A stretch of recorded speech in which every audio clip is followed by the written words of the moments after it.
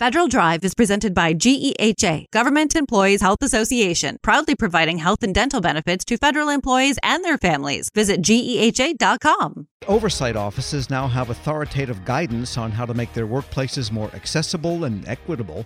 The guidance comes in an update to a DEIA roadmap created by a diversity committee for offices of Inspector General. Some IGs say improving diversity will improve IG reports. Federal News Network's Drew Friedman spoke with the DEIA committee head and Education Department Inspector General Sandra Bruce. The roadmap still continues to be a tool for the OIG community to use just to advance diversity, equity, inclusion, and accessibility.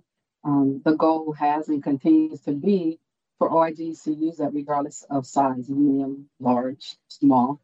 And the two things that we've added thus far, the safe and harassment-free workplaces, it was in the original version, but it was under development. We hadn't completed the routes on which were really goals to make sure that there are tools there for folks to use. So in this version, we've actually added those, and there are 4 routes that people can actually use. You want to start off with a self-assessment, kind of looking at the workforce, see what the workforce composition is like so that you can then look at the policy that's going to impact the workforce in the workplace. The other exciting section is accessibility. You know, the roadmap focuses on the A in DEIA. We kind of put accessibility throughout the roadmap as we were preparing it. We kind of went back and looked at it and said, you know, we can do a deeper dive about accessibility. You know, it's so important. The accessibility piece, it includes 3 routes where you're going to evaluate your policies and procedures. You're going to look at your services. You want to make sure that you're complying with accessibility requirements, and you want to make sure that you're also complying with reasonable accommodations. Then there's education. There's a lot there that we can do to increase staff's awareness on accessibility, disability, and accommodations.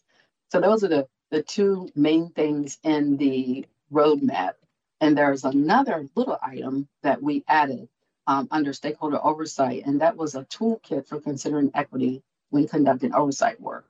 Just things you can consider when you are conducting your oversight work, kind of incorporating all that into your methodologies. And again, always about policies and procedures and data. That's really going to be the key for us and how we're going to be evaluating DEIA and how it's moving along. A couple different areas that really stood out to me when you were talking about accessibility, for example, those changes or the ones to equity, were these things that you were hearing from the IG community that they wanted more support in, or what kind of drove the changes that you made to the roadmap? So, Drew, I would be remiss if I didn't tell you the success of the roadmap and the DIA committee overall is the commitment and support from the IGs and the staff.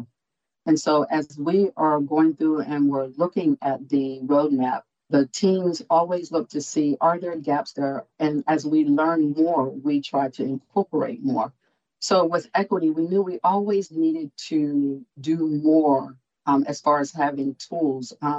Even with GAO, the Yellow Book talks about how it's our responsibility as management and management officials to make sure that equity, among other things, is incorporated into our oversight role and how we're making sure these programs are being used as intended and the funds are being spent as intended. And so when we looked at GAO's Yellow Book, of course, we're always looking for, hey, what's the guide that's going to actually help us carry this out? And so the team actually came up with all of these things. They benchmarked, they reviewed, they researched, and these 11 areas were the overarching areas that they identified. And when you look into the roadmap, you can actually see links where you can click on sources and look at different ways where different organizations, OIGs and federal agencies, just tools and tips they've used to incorporate these things. And then the other thing too, when you're thinking about equity, it's not just within our oversight work. We have to think about it as far as our people, right? Because our people are the ones who conduct the oversight work. So we want to make sure that, again, our policies and procedures, our processes, we're really looking at what we have, assessing it to make sure that there aren't any gaps. And if there are gaps, let's make some improvements. And I always say, Drew, DEI is a journey, not a destination. So this is going to be an iterative process. And as we learn more, we'll do more. I like that you use the word journey. I think that fits really well with the idea of this roadmap that you guys have. I want to talk a little bit more about the workforce. You mentioned it's important to have equity, not only in the reports and the data that you have, but also with the people themselves. How important is that connection? Do you see having a more, equitable or diverse workforce contributing to the quality of the reports and how you move forward with DEIA in that regard as well? I do. When I think of DEIA, and not just the letters DEIA, I think about people. I think about the workforce and the workplaces. Because if you're making investments in your people, you're making everyone feel like they have a sense of belonging. That spills over into your work. When you're developing a culture where everyone has a sense of belonging and that they're valued, now people are more innovative, they're more productive, they're more impactful. You can retain your great talent. You're retaining talented staff. All of those things help us when you're now doing your oversight work. It actually kind of gives you a lens as well, because now you're building equity into processes. Something as simple as project assignments. Getting people's buy-in. Hey, what do you want to work on? What's going to help you advance your career?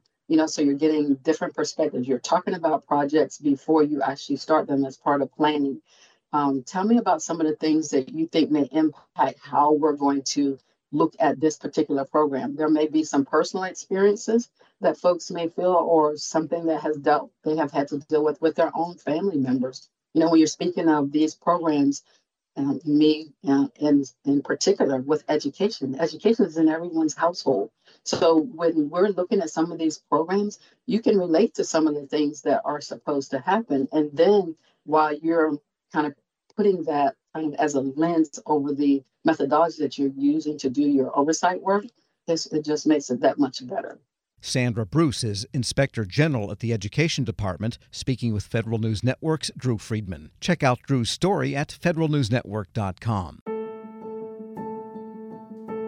Leadership today, especially within the federal workforce, is being tested more than ever before. As the Cybersecurity and Infrastructure Security Agency's Chief People Officer, Elizabeth Comstetter sees a focus on people as absolutely crucial to her leadership style. Comstetter joined Shane Canfield, WEPA CEO, to reflect on her years of experience leading in the federal human capital space. Hello, and welcome to the Lessons in Leadership podcast. I'm your host, Shane Canfield, CEO of WEPA. Today I'm joined by Dr. Elizabeth Comstetter, Chief People Officer at the Cybersecurity and Infrastructure Security Agency. Elizabeth, welcome. Thank you. Great to be here.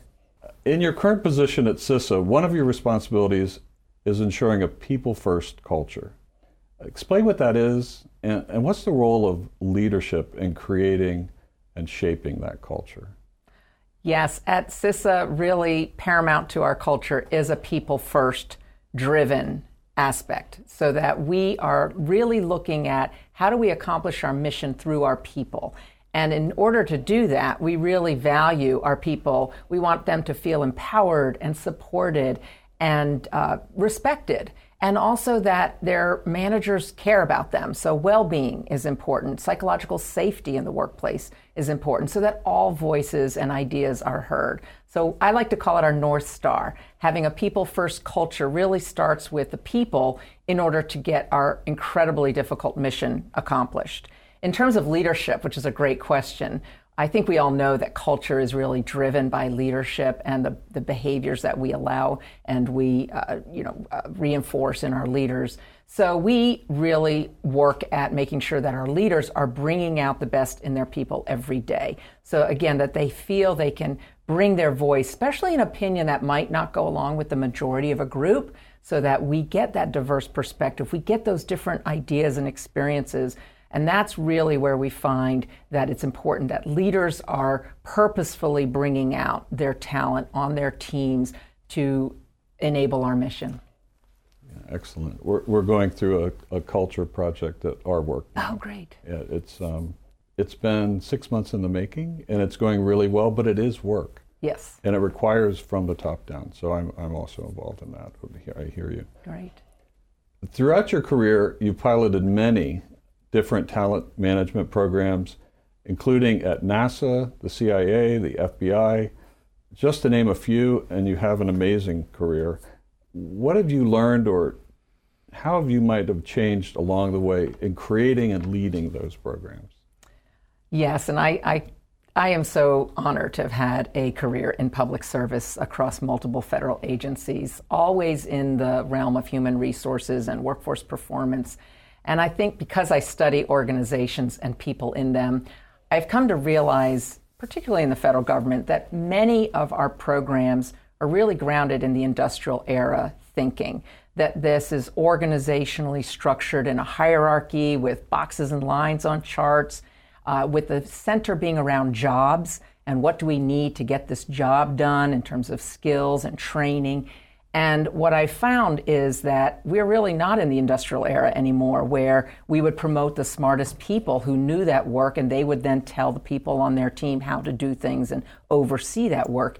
We're now in a digital era and the information era where work gets done collaboratively across geographic boundaries and certainly across org charts.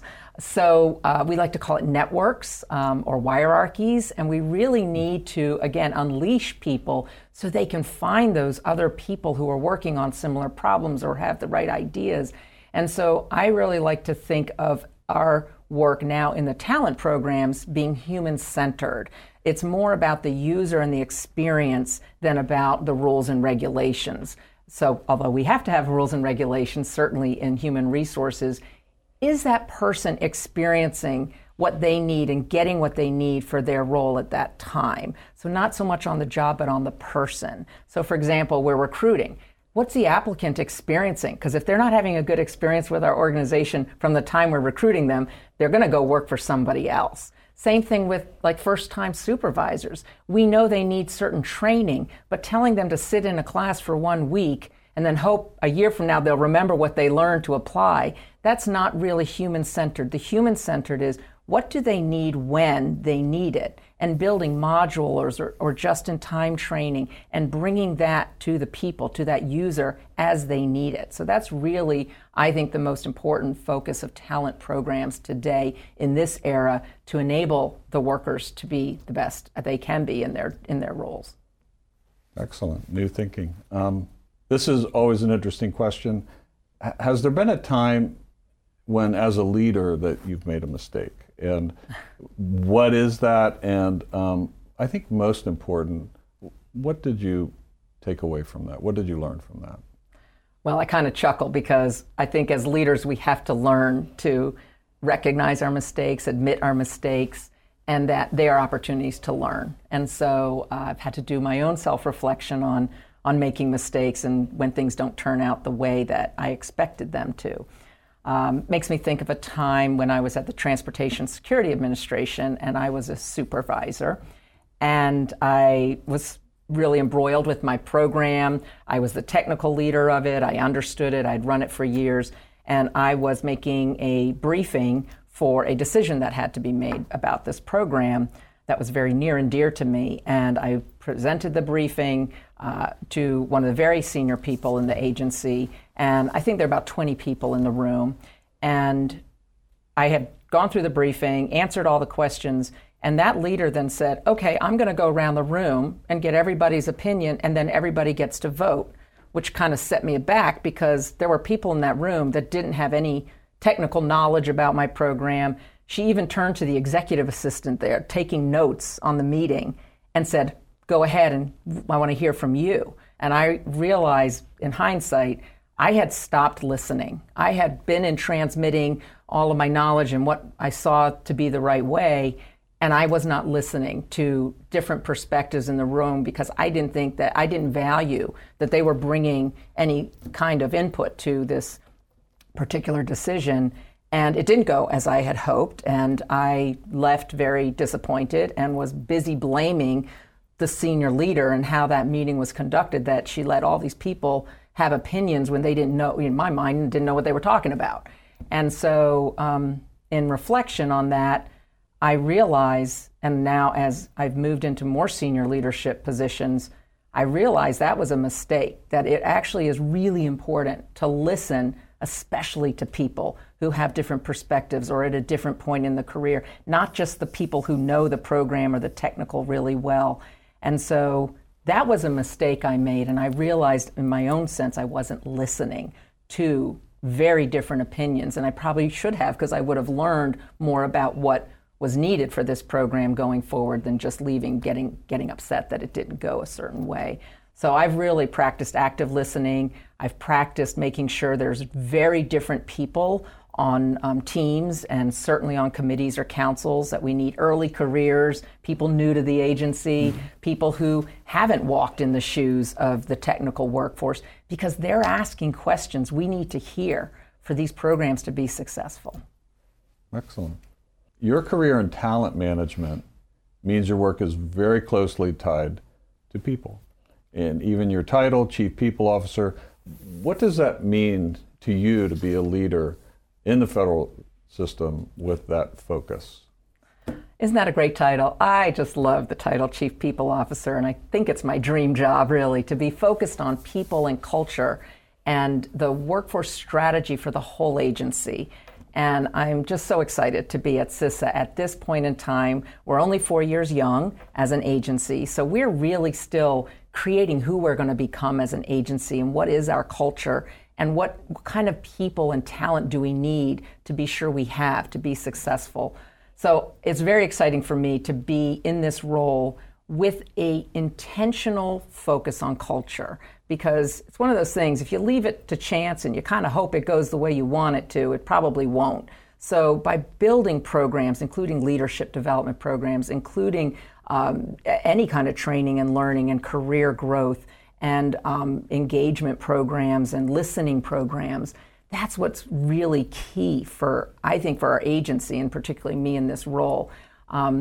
I think in the federal government, we got used to doing annual survey, the Federal Employee Viewpoint Survey that OPM, Office of Personnel Management, runs every year. So we would do a survey and we'd read it and we'd say, oh, this is the opinion of our people. And then we would do action plans, and then we'd roll out certain activities that we would hope would increase engagement. In this era, you can't do once a year and understand what your employees' experiences are, what they need, what's working well, and what needs to improve.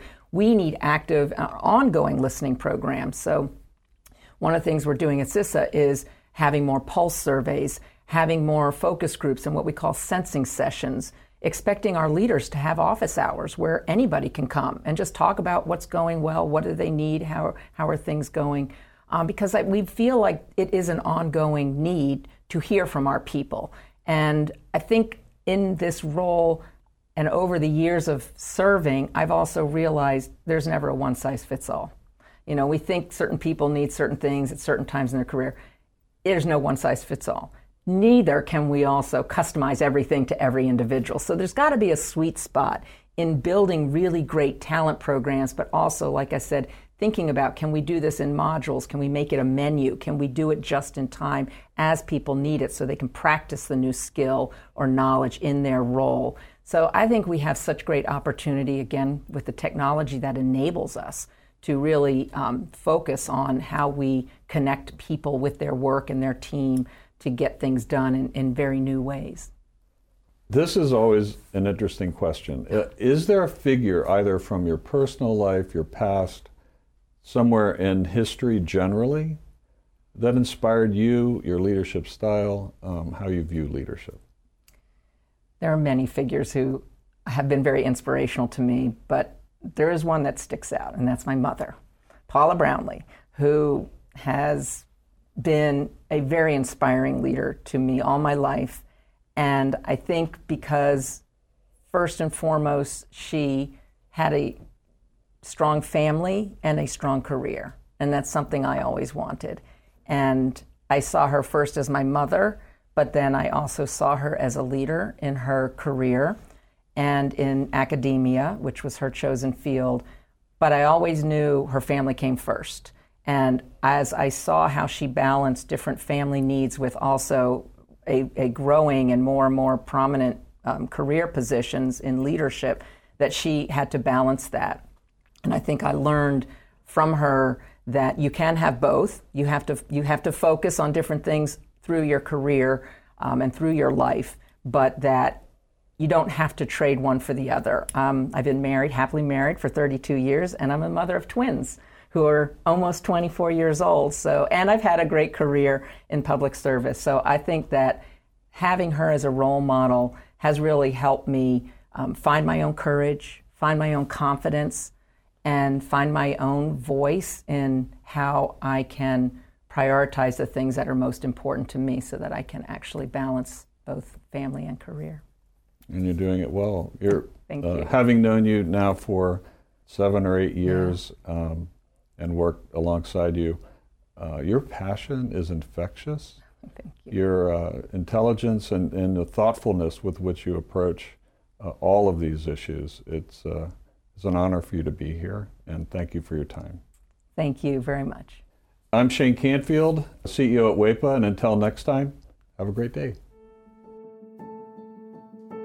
Find the full podcast and future episodes of Lessons in Leadership on the Federal News Network app and anywhere you enjoy your podcasts.